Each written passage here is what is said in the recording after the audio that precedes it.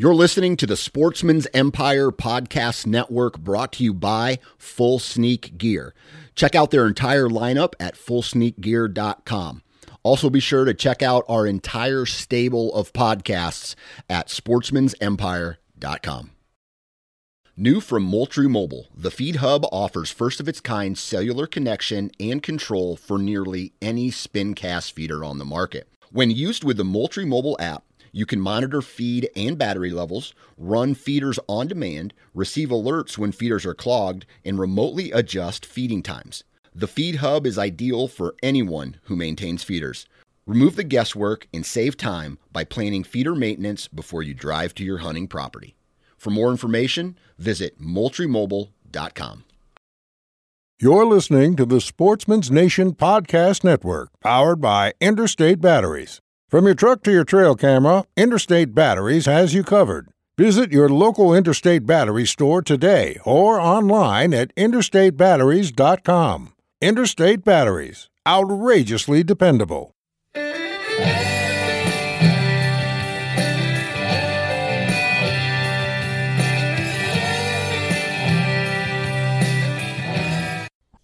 Welcome to Land and Legacy Podcast.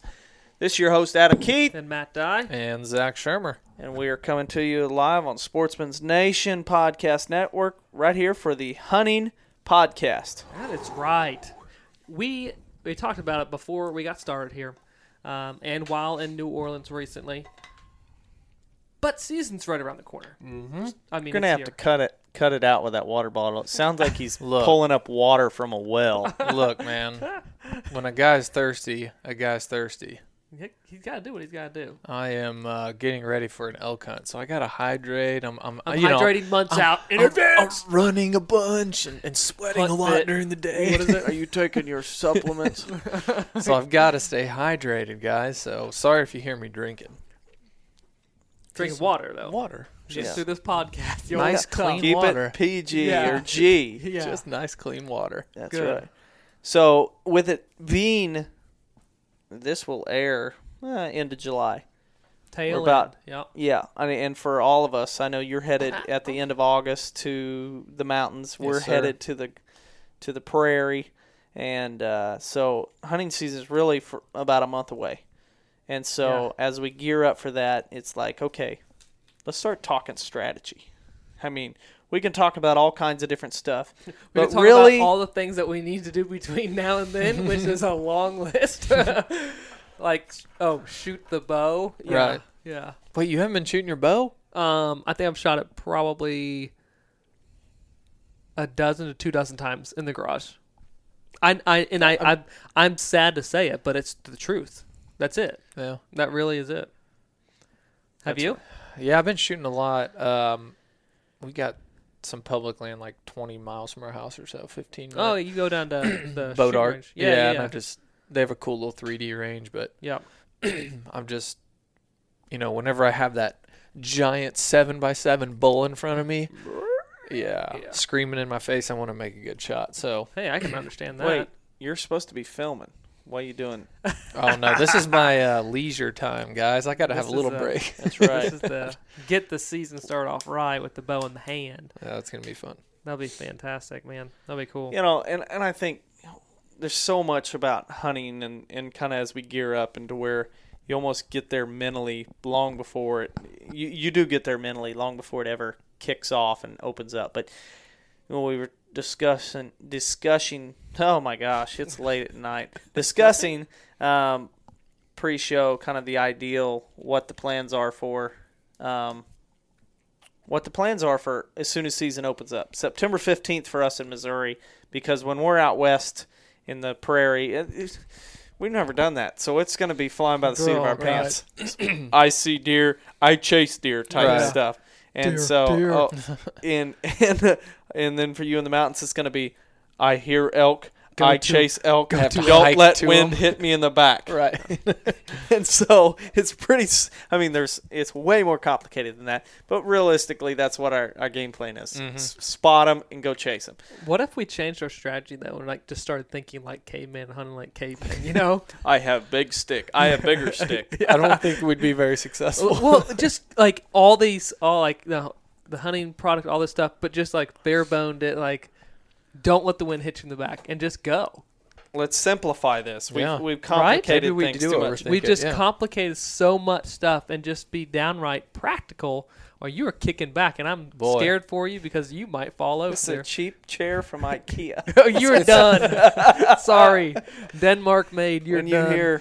When you hear Little tumble splintering of roosty. woods, you know I'm down. Yeah. Adam is leaning Bold very move, far Cotton. back Bold on move. a wooden chair against his drywall with his feet up on the table. Yeah. It's a matter of time before you break that chair, and we laugh. And then Well, it was and $8, so no I'm buying prairie another. hunting for you.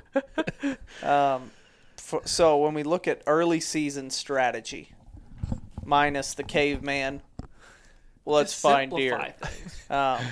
You have so many things that come on. So this podcast is devoted to the early season strategy, the things to weigh out, the pieces of the puzzle to take in and say, what can I put together to try and capitalize on a hitless buck, whether that be a 3.5-year-old, a 2.5-year-old, or a forky horn because you're New to hunting. Just new to wanna kill hunting it. or you have a recurve.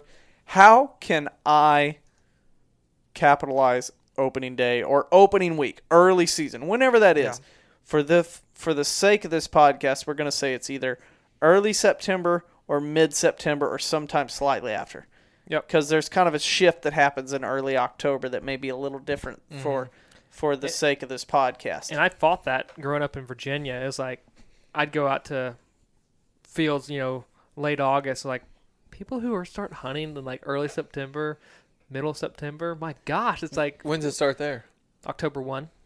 Well, So, it sounds that would easy. be- I thought the same thing till you started hunting Kentucky opening when it opened September 5th or whatever. Yeah. And you're like, oh, Yeah. they're going to be pouring in. You get hit with horrible heat, and they're like, Yeah. oh, Down for the count. Yeah. See you when it gets dark, dude. yeah. Right. Oh And yeah. so it's like, all right. But, when we get to September 15th, September 14th, let's just say we're getting preparing. What are we looking for? The different scenarios that play out. So almost always you're going to have heat September 15th. You always have to watch. You always got to watch that heat. What's happening, and it's a relative heat too. It's not okay. It's 80. I'm staying at home because in our area, it can be 85 easy as a norm. Oh, When yeah. it's 90, I really want to stay away from that. 80 is warm, but relative to that time frame, I'm not getting scared. That's not at- too at bad. 80. No, it's really not. And the other side of that is, you just said it, you touched on it, is when it's early season, a lot of times we want to capitalize. This is one of the biggest problems we'll face when it comes to early season hunting is going, I have a deer on a pattern, a somewhat pattern. I put that in air quotes, a somewhat pattern, as in he's coming into this food plot, this field, this alfalfa field, this soybean field, every other day or 2 days in a row, and then he may skip a day. He's coming out there pretty regularly. Season is now opened up, but the conditions suck. What do I do? One, I just want to say, just because he doesn't show up on camera that like third day, doesn't mean he doesn't I was come. talking glassing too. Oh, though. you're Oh, okay. okay. Yeah. I was gonna say if he's on trail cam, he could be other parts of the field, whatever. Yeah, totally. So Yeah. if you find yourself in that situation, just because it's not like every single day at 5 o'clock he walks just by this, he could still easily be in the area. Yeah. If it's pretty consistent on And camera. hopefully if it is a field or food plot that you can get to in glass, oh, do that that. would be the much better way of scouting than relying on that camera that's looking over one little trail as the Yes. deer comes. I was just about to say you made a big assumption of knowing a deer's pattern because some people might not even know that. So, you think even before September 14th, which is the day before bow season opens up here, you need to be finding deer way before that. Yeah. Trying to get patterns before that, figuring out what fields are, where are they eating, where are they bedding. But so that was kind of Or, yeah, like you kind of mentioned, or you rely on your woodsmanship to it. know where the deer are and what they're doing. That's it. And So- that's the big thing that this podcast needs to talk about is seriously though, and that's kind of what I brought up that point earlier. It's just being smart about what it is. Go back to the basics of what are deer doing. What are they relying on? Where are they going to be So at? all the roadkill deer you see, cut the stomachs open, see what they're eating on. Yeah. I mean, that's woodsmanship. While driving down the road. That's just being a little efficient with your time. Yeah. All this green It's stuff. a little rank. Yeah. A little rank. What's all this green Actually- stuff? Is that just actually- rotten or is that just food? I don't know the difference. Don't do that because it takes, half an hour for those stomachs to get bloated. You can't get a knife into that gut without busting it. Oh, gosh. That's gross. Well, you wait till the crows rip it out, They get your and then you started. can dive in there. Yeah. You got to say, get "What's- there just before the coyotes hear that dinner bell ring and that gut opens. It's soybean leaves or alfalfa, whatever. No, Yep. realistically, so we're trying to figure out what the food source is. Almost, I mean, there's a big part of the year, most of the hunting season, outside of the rut, is what's the food source. And so early season, just like you would expect, as you've seen all summer, they're coming in alfalfa fields, they're coming in soybean fields. For the poor souls that are in timbered country, my heart goes out to you because you really don't know what in the world they're doing. They're coming out in a pasture once a week to eat clover. Yeah, that was me growing up. So there was no there, summer done that. scouting to where you're like, oh, yeah, they're coming out in that field. The guys that had the alfalfa fields, the guys that had the great hay fields with tons of clover, those Red are the ones clover. that started seeing the deer pouring out into them. But so you're trying to figure out the food source. You're trying to, okay, what's the food source in relation to where they're bedding? And a lot of times there's not a specific bedding area. I think bedding area gets overused a lot in the hunting world because we say bedding area. But when we travel the country as wildlife consultants, land consultants, there is not really a acres and acres and states and counties of ideal bedding. There's landscape of terrible habitat, That's why we have a job. unmanaged Honestly. timber, unmanaged prairie, unmanaged grasslands, whatever it is. There's not ideal bedding. So we really don't know what the ideal bedding is. But for I was going to say, I think that transition zone between, in an early season situation, between a food source that you know is getting hit and the bedding or the general bedding is where you need to strike, honestly, in an early season situation, because during the hot days, they might not get out to that field before dark. So if you can be there and be in that middle ground, not get too close because you don't want to spook or alert them, then you need to try and get in that transition zone, in a safety zone between that and the bedding. Now, like you said, brought up a really good point. Typically, there's not distinct bedding areas. There are not distinct pockets of good cover where deer are consistently going to bed down. But if not, that needs to be a part of your hunting strategy for the next season. Yeah, and I mean, those deer usually will come out in a particular area of a field almost every time, it seems like. Yeah. And it's probably away from where you enter the field. So hopefully, right? Right. Yeah, sometimes it's not. But so let's just say, okay, let's break this down even more.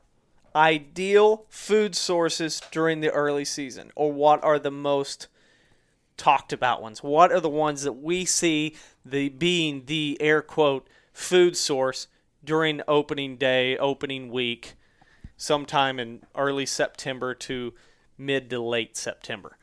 One of them that I see a lot coming from cattle country, alfalfa fields. Yeah, big time. As we said earlier, red clover pastures. Yep. Those cattle country guys, that's you. Then you see soybean fields. And it's the soybean fields that are greener than all the other They got soybean the fields. double crop. They got Yes. planted after the wheat. Yes. That's you guys. Not the yellow. Not the soybean fields that are already starting to turn yellow. The soybean fields that are still real dark green. Which takes scouting to know during the middle of summer. This is a full year game. Those food plots that have been planted in late July or August that had adequate rain to where they're really coming on, and they're a very attractant food source. So timber country guys, that's still you. Or it could even be the food plot in the transition area between the bedding area and the big crop field, and for the guys in the crop country. Those, to me, are the food sources during early season. Those are the main ones that I think of. There's probably some other ones.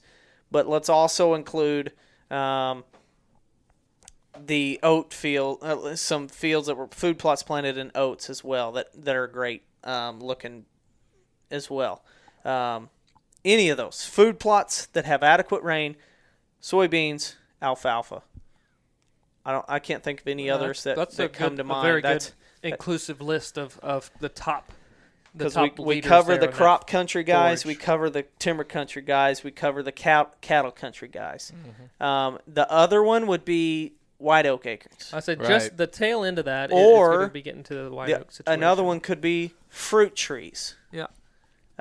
So all of those fruit trees, persimmon trees. If you have one that drops early, the guys down south, it's sawtooth acorns, sawtooth oaks, depending on when they're dropping in your area.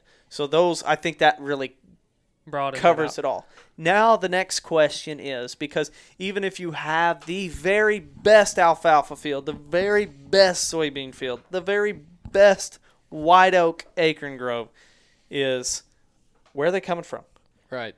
How far are they coming? How far do they have to come to get there? Yes. Because if you took a Walmart parking lot, plowed it all under, got rid of all the concrete, planted all these fruit trees and all this alfalfa, and you had the best food plot in the world, just because it's the best food plot in the world doesn't mean you're going to be able to kill a good buck out of it, just because we got to know where they're coming from first. Yep. And so it's an association of good bedding cover with the food source in an early season situation. So ideal setup is a primo bedding area close to a great food source. And the ideal hunting situation would be get in between. Not on the edge of one, not on the edge of the other, but in between. Because if you get too close to the bedding, you risk bumping them. If you get too close to the feeding area, you risk them not getting there before dark. And then if they do get there right at dark, bunch of deer there. You have to get out of there still. So in between is the ideal situation. But I think a lot of times we want to set right on the edge of the field. Oh, yeah. And watch, because we think, okay, that's where I saw him. He's coming out right there. And then if he comes out in the other end, I know to move. Mm-hmm. So I think that I fought that struggle so much growing up, because every once in a while we find a soybean field that we could hunt. Every once in a while we find an alfalfa field that we can hunt. And then it was like, well, I got to sit on it. I got to sit on it, so in case he doesn't come out under me, I'm going to go to the other side. Yep.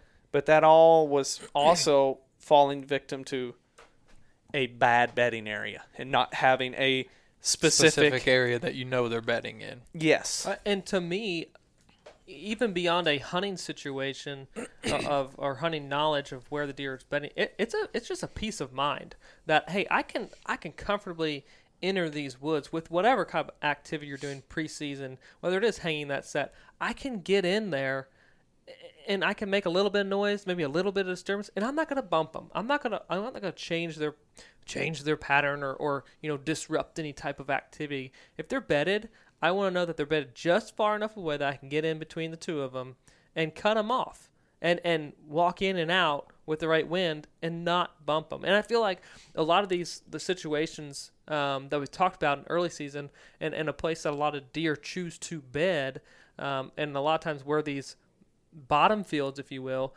planted in alfalfa, planted in the clover or soybean fields are, and at this time of the year, the best ones are close to these bottoms. And that technically, in the cooler bottoms where you get a circulation of air that's kind of tumbling and it tends to be cooler and more moist, that's where a lot of these deer are laying down. And there is like zero room between the two. Exactly. Typically. And that goes with the phone call we had from I had from a client yesterday. Another thing to think about in those river bottoms, in those cool areas, the temperatures are cooler. There's vegetation that's just extremely. I mean, you've got the stinging nettle and river oaks and all kinds of stuff growing. But then a lot of times it's sandy, loamy dirt that's really cool as well. Yep. And so you have the best, and it's soft. I mean, If I had to lay on rocks or sand, I'm going to pick the sand. They can just lay there, get up, eat, and then go right back to bed. Yep. And I had a phone call yesterday that asked, Adam, I'm out here trying to get this stand shifted around, and I know where you guys said to hang the stand was back, but there's deer beds everywhere in here, and like, am I going to jump them when I come in here? And it's like, that is a classic case of they're bedding in there now. They're close Currently. to the bed, or they're close to the feeding area. They're close to the soybeans. It's cooler. The vegetation's tall. First heavy frost hits, a lot of that vegetation falls. You can see through it. The crops get harvested. They're now wide open. Yep. We're hunting it because we want you to hunt there because it's a pinch to catch them in the mornings as they're working their way through. The sign is a seasonal deal. Mm-hmm. But in early season, you got to be careful about that because if he had tried to go in there and hunt that, he would have ruined his hunts. Yeah. And so that's the thing you risk if you're hunting right next to, if you don't have defined bedding, you have defined feeding, trying to figure out how to get in between the two where you're not going to. It's just as important to know where the defined bedding is as it is in comparison to knowing where the defined feeding areas are, in my opinion. Because, again, this is early season. This is an early season tactic, and we want to preserve and not be educating these deer early on. We want to hunt them later on in October, November, and just keep them as if you chill spook as a mature possible. buck with that first hunt, you might not see him until rut. You know, he might be a nocturnal deer. You never but, know what you can do. Yeah. So let's list out ideal bedding areas during the early part of season. Typically, as we said, you're dealing with heat. You're trying to find the areas that are ideal bedding, that are cool and a deer can survive. That's what he's looking for. He's trying to find the best place to bed that he's not going to be falling to predators.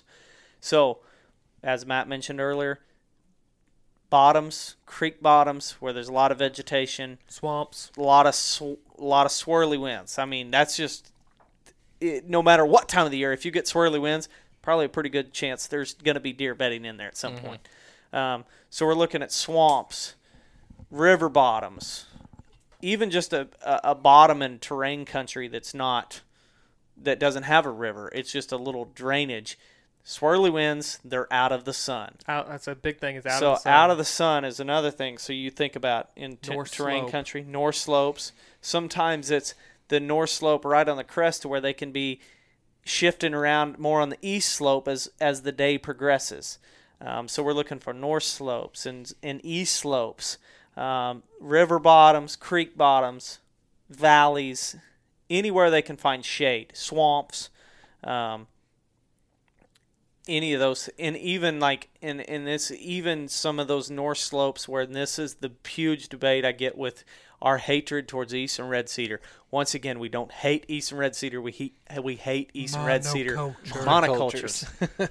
I said it 6 times. And so you can find deer bedding in those evergreen patches if the sun is in the right position. It doesn't matter about it being a monoculture. It's trying to get out of that sun. So we define those bedding areas. We define those feeding areas. Now it's in correlation with each other, trying to figure out how they're close. And a lot of times they're not close enough to really get deer on their feet moving during daylight hours to where you can capitalize on them because they're not close enough. When you're hunting on trying to hunt over that food source, that main food source, it can be very tough, and you want to be reserved and not go in, too deep and ruin stuff. But that's why, again, that knowledge of where are they bedding at, where can I get away with it? In early season, we're always fighting inconsistent winds, it seems like, and I feel like we don't get that many strong winds. So if you're in the area and you're trying to hunt, and these deer are traveling through this bottom, you want to capitalize on them as they're making their way out of that area. Risky. That's really risky with that wind situation because it is swirling already in there, and you don't have a heavy wind, and it's humid as heck, and your scent's just kind of sitting there, and it's just kind of tumbling, and that's a situation where you don't put yourself in. I would rather have that creek that's flowing. Major. Big time. If it is that hot, I want to swim up it. Yeah. Bow above my head like Rambo style. or take a kayak in, and then use the thermals to my advantage. The flow of the water to pull on a consistent motion, consistent direction. And I think your scent. That's probably one of the biggest mistakes I see and have done myself is I have a deer on somewhat of a pattern, but I take it way too risky, and I go into a spot where I'm already sweating. There's tons of humidity, so deer can smell. Yeah, let's just be real. We can't get to a stand in September without sweating. No. Here. It's we impossible. Can't. Unless you swim in. Yeah. Unless you swim Scuba in. gear. And so, wetsuit comes off. Actually, they make camo wetsuits anymore, and I know I know a mosquito's not biting through that. Yeah, right? No kidding. And so, to me, you're trying to get in there without sweating a lot and sit in a spot for a couple hours when it's still hot, so you're still going to sweat. And if it's humid, you're giving a deer a better chance of smelling you because he can smell so much better because there's so much moisture in the air. And so that's kind of the fight we're against. So that's why we get too risky and we end up bumping a deer, we end up alerting a deer, and we don't even know it a lot of times. Right. He stopped using that field. Wonder why he stopped using that field. I only hunted him twice. Well, you didn't see him, but he sure smelled you. And so we've got the ideal bedding, the ideal feeding areas. So it's trying to correlate that, and that's where it was a matter of time. But the Habitat podcast spilling over to the hunting podcast, having bedding areas correlated with those feeding areas. So, and that's where diversity comes into where you have, let's say you did build a bedding area. And to me, that's one of the biggest things we can do to try and capitalize on a buck early season is to build a bedding area in correlation with that early season feeding area. So north slopes, you've blown out and you've done a TSI, you've done a bedding thicket, whatever. You've knocked down a bunch of trees to where you have adequate cover growing and they're still out of the sun. And here's the thing about that, by having that little bit habitat improved area, is because the bachelor group is going to find the best area for them to feel safe, secure, cool, and have the best forage available to them. So if it's there, they're going to use it. They're going to use it. Well, what about the habitat in between the bedding area and the field? Because that could also be very important as well. Because if you're trying to get in as close as you can without bumping him, you don't want just a wide open timber area and then there's a little thick area where he's bedding because he's probably bedding on the edge of it, right? I never want wide open timber. Never. No. That's what I mean. The habitat in sure. between that area that's to where where you can kind of get in a little bit closer. And that's where it comes down to using the terrain, but also having thicker areas for the bedding to where you cut more trees. There's more sunlight coming down in the middle of the day, but it's still on a north slope to where they're out of the sun, but then you still have a lot of vegetation where you can, throughout the timber in between the two, to where you can slip through without getting busted. But terrain is going to be one of the biggest things. Yeah. Using those little drainage ditches, using those creeks, those draws, whatever you can to slither through. And I think that's one of those things, and all the acres and miles of ground that we've walked in over the years of consulting and writing management plans is I don't think people take advantage of draws and creeks and ditches. I'll say it. They don't. Because you know why? Snakes. No. Because field edges are too easy to walk. That's it. That's unfortunately the truth. And it's too easy. A lot of times you'll see those ditches and stuff with log jams where you got to go in and cut them out in the summer. That's you do it. Fight the water moccasins. Beat them off. Just cut the logs to where you can get through there, and it may take you 10 minutes longer to get to the stand, but it's way better than walking the edge of the field in, walking the edge of the field out. The best stand, and we've talked about it on the podcast before, but is one that you can use, and as soon as you get to the base of that tree is the only time that you expose yourself to the greater field of view, the range. If you can use a creek or a little floodplain or it's a irrigation ditch to get to where you are, pop up, crawl up into the back of a blind or up the back side of a tree. Man alive, you can cover so much more ground and get to places that you would say is more sensitive if you use that type of terrain elevation change to your advantage versus field edges and open timber. I mean, it's absolutely critical, and I think, like you said, they're certainly underutilized on many, many properties. So when do we know it's time to go after that hitless buck? We know when to go in to try and kill him when we have the food source figured out. We have him on a pattern or somewhat of a pattern. We know he's in the area. We know we have the best food source. But then we have to correlate it with the bedding area and say, is it even worth going in there and risk spooking him because the bedding area is 300 yards or half a mile that way? If the bedding area is a good ways, the only time you should risk going in there is when you have the temperatures, you have the cold front to where he's going to be on his feet a lot earlier this afternoon, and he may make it to that food plot or be headed that direction before dark. That's when you know to go in there. You raise the bar on success if you can find that bedding area, find that feeding area, and they're a lot closer together, and then you get the right wind, and then you can get away with hunting them on maybe not the most ideal situation because he doesn't have very far to travel. Mm-hmm. So as soon as he stands up in the last 15 minutes of light, he doesn't have to walk very far to be close to your stand. And to me, that's the old juggle thing of going, okay, what is the perfect scenario? Well, if you don't know the bedding area and you think you kind of know the feeding area, and then the scenario, it's hot, it's humid, the wind's not great, that's when your chance of success is like trying to find a needle in a haystack. It's like your friend is watching you burn alive in a house, and we're out there. Get out of there, man! Get out of there! Run! Get out of there! Stop! Don't do it!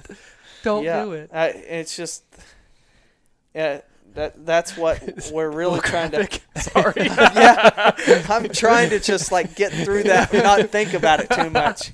Your buddy's in the house burning, and you're like, get out there!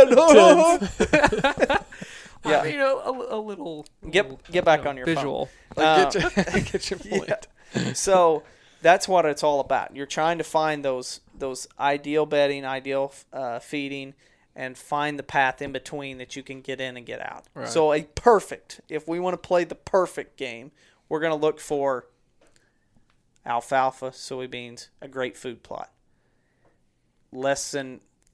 Not very far away. Mm-hmm. So less than 500 yards, you have a perfect bedding area that's great for early season. It's out of the sun. It's got great vegetation. It's cooler. Maybe there's a creek there or something. But then you can slip in through a ditch and get in between the two with a south wind, because that's usually what you're getting. So you're coming in from the north and you're having that south wind hit you in the face. That's what we're looking for. Or if we really want to get technical, I'd rather have more of a southwest wind to where there's wind coming off of the field to where they can kind of corral around and scent check that field as they're working in. Yeah, a little more secure. And you can slip in through a ditch or at the edge of a ridge or whatever it is. That's the perfect situation for me. Snorkel in, take a kayak, take desperate a John times boat. call for desperate measures. Yeah. Snorkel that turns into a blowgun. Well, that's Tim Wells stuff right there. Gosh. So that to me is what we're looking for in our early season strategy. So hopefully that helps some people on when season's getting closer, weighing out your options and going, okay, maybe it is better to and I think of so many scenarios or references where you think about the old wise guy doesn't waste his energy doing the stuff like so. The old wise buck, he ain't chasing does in September like the little yearling bucks are because he knows I'm not wasting my energy. She's not ready. And the same thing on an old wise hunter, he's not wasting his time going in to hunt a less than ideal situation. Just because a buck has been in that soybean field doesn't mean he's going to be there the night with bad conditions or just in high just temperatures. Because season's open. Oh, it's open. I better go. Yeah. No. Chances, I don't know, the math is fuzzy there. You don't just improve your chance because you're going. Because you're going out. I just think of all the guys, including myself, over the years that you hunt places where you don't know the bedding area. And then you have to correlate it on, okay, set up cameras in the area maybe, Try to figure out where they're coming from, what time they're coming in front of that camera. If it's right before dark, you still know, oh, there's probably a good chance. And then you correlate it with the temperature on the camera, or what day you got the picture. Look back and see what the temperatures were that day. Was it cooler? And he was still. We had great temperatures where he should have been moving early, but he was still really late to the field. Oh man. Frustrating. You better go. You better start heading way back there Hiking. to try and find where he's coming from. Yep. So, would Hopefully you that's a rather? good start. Yeah. Yeah, I hope that helps a lot of people, and that definitely gives them an idea of our hunting strategy.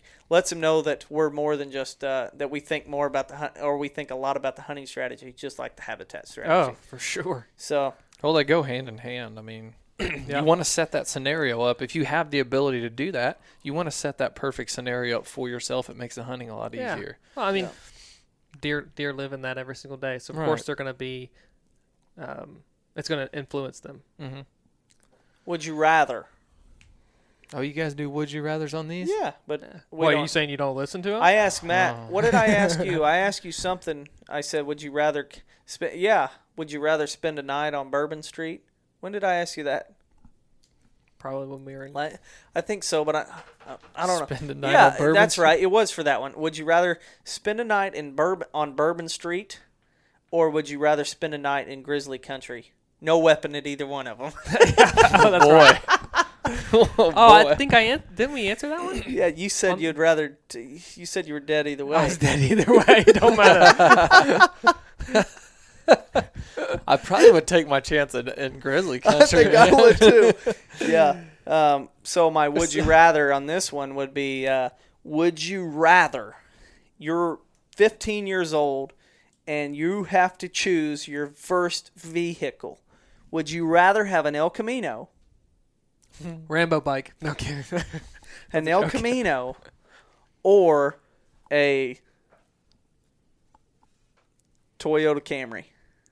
What? A newer Toyota Camry, a newer car, or an older El Camino? Now, Easy. Give Which me one? that El Camino, dude. I'm thinking Are the you El kidding Camino. me? Right? Yeah. Are you Yeah. kidding me? I always had this dream. Hand that- crank windows, bed in the back. Bed in the back. You could throw Are a you dead deer in there. serious? Hands down, no question. Yeah, No El question. Camino. Give me And in an awful color too. I don't- If you're gonna cruise, like burnt orange or you something. might as well look fly. I don't care much about color because I my don't first either. vehicle was maroon, black, and primer white. That's probably got to that primer color. Classy. And so, to me, I always had this dream that one day my buddies, hunting buddies, and I, we would somehow get money to blow it on El Caminos, so we would all have our own, and we would drive through as like It's this called pack of El Dia Caminos. Squad. So, yeah, Oh shoot, El Camino for sure. I Yeah. mean, really, that's no question. great gas mileage, and great benefit with the bed. It's a utility vehicle. Do they still make them? I may buy one. They don't make them anymore, Yeah, I but didn't think I don't so. know why. I want a Bronco.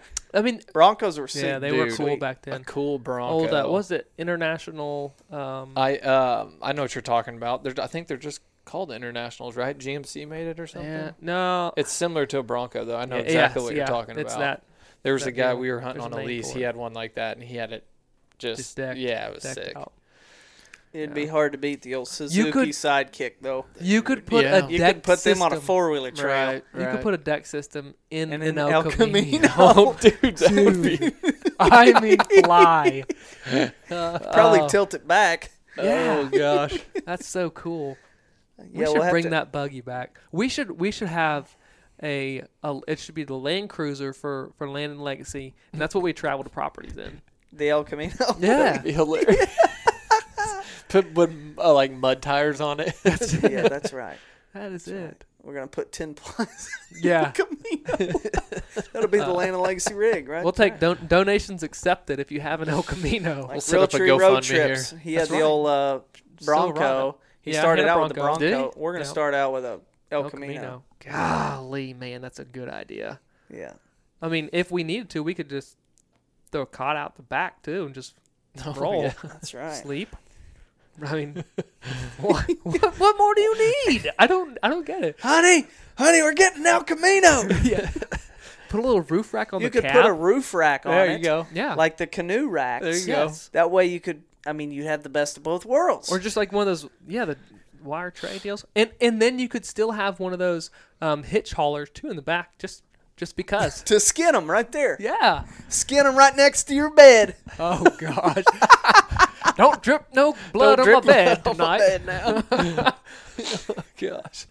Yeah, all right. You guys got any would you rathers? Or do we just take the cake with the El Camino? That was a pretty good one, man. Can't think of anything else besides an El Camino. I Right know. now. That's mine. I wonder if you could do somehow put like little scent lockers in an El Camino or something. The scent lockers. Just storage of your clothes, right? Proper storage. I don't know. I think we need to wrap her up. We're getting All right. late There night. it is. Think to yourself, would you rather have a car or an El Camino? And you're in high school. And you're a hunter. So, to me, it's an easy question. Total El Camino, man. But it's an old El Camino or a new car? El Camino. That's right. Yeah. All right. We hope you guys enjoyed this hunting podcast. Check us out on Facebook at Land and Legacy, Instagram Land and Legacy. Check out our YouTube. our YouTube Land and Legacy. Check out Sportsman's Nation. Sportsman's Nation. We have all kinds of things. Become for a you to member check of out. QDMA. Man, Watch the let's film go. series of Land and Legacy. That's it. 4th film's getting ready to drop. Coming out. Coming very out. soon, and I think they'll really enjoy it. And Yes, I hope no you, if you see me on there, make sure you pause it because I have a beautiful mustache. I forgot about that. You're going to want to take that all in. Just imagine that flow, Just the take flow of it the all hair, in. the mustache, and the El Camino. All in Oh, one. dude. That's it. That's it. It's dangerous right there. All right. All Sounds right. good. We will catch you guys next time. See ya. See ya. Thanks for listening to another episode of Land and Legacy's Hunting and Habitat Management Podcast. If you like what you hear, check us out at landandlegacy.tv. You can submit a viewer question right there, and we're answering on the podcast, or find us on Facebook and Instagram. Feels pretty good knowing that from the beginning of time, God has called us to be a caretaker, a gamekeeper, a manager of the land. So with that being said, don't you think we should do it all for the love of the land and the glory to God?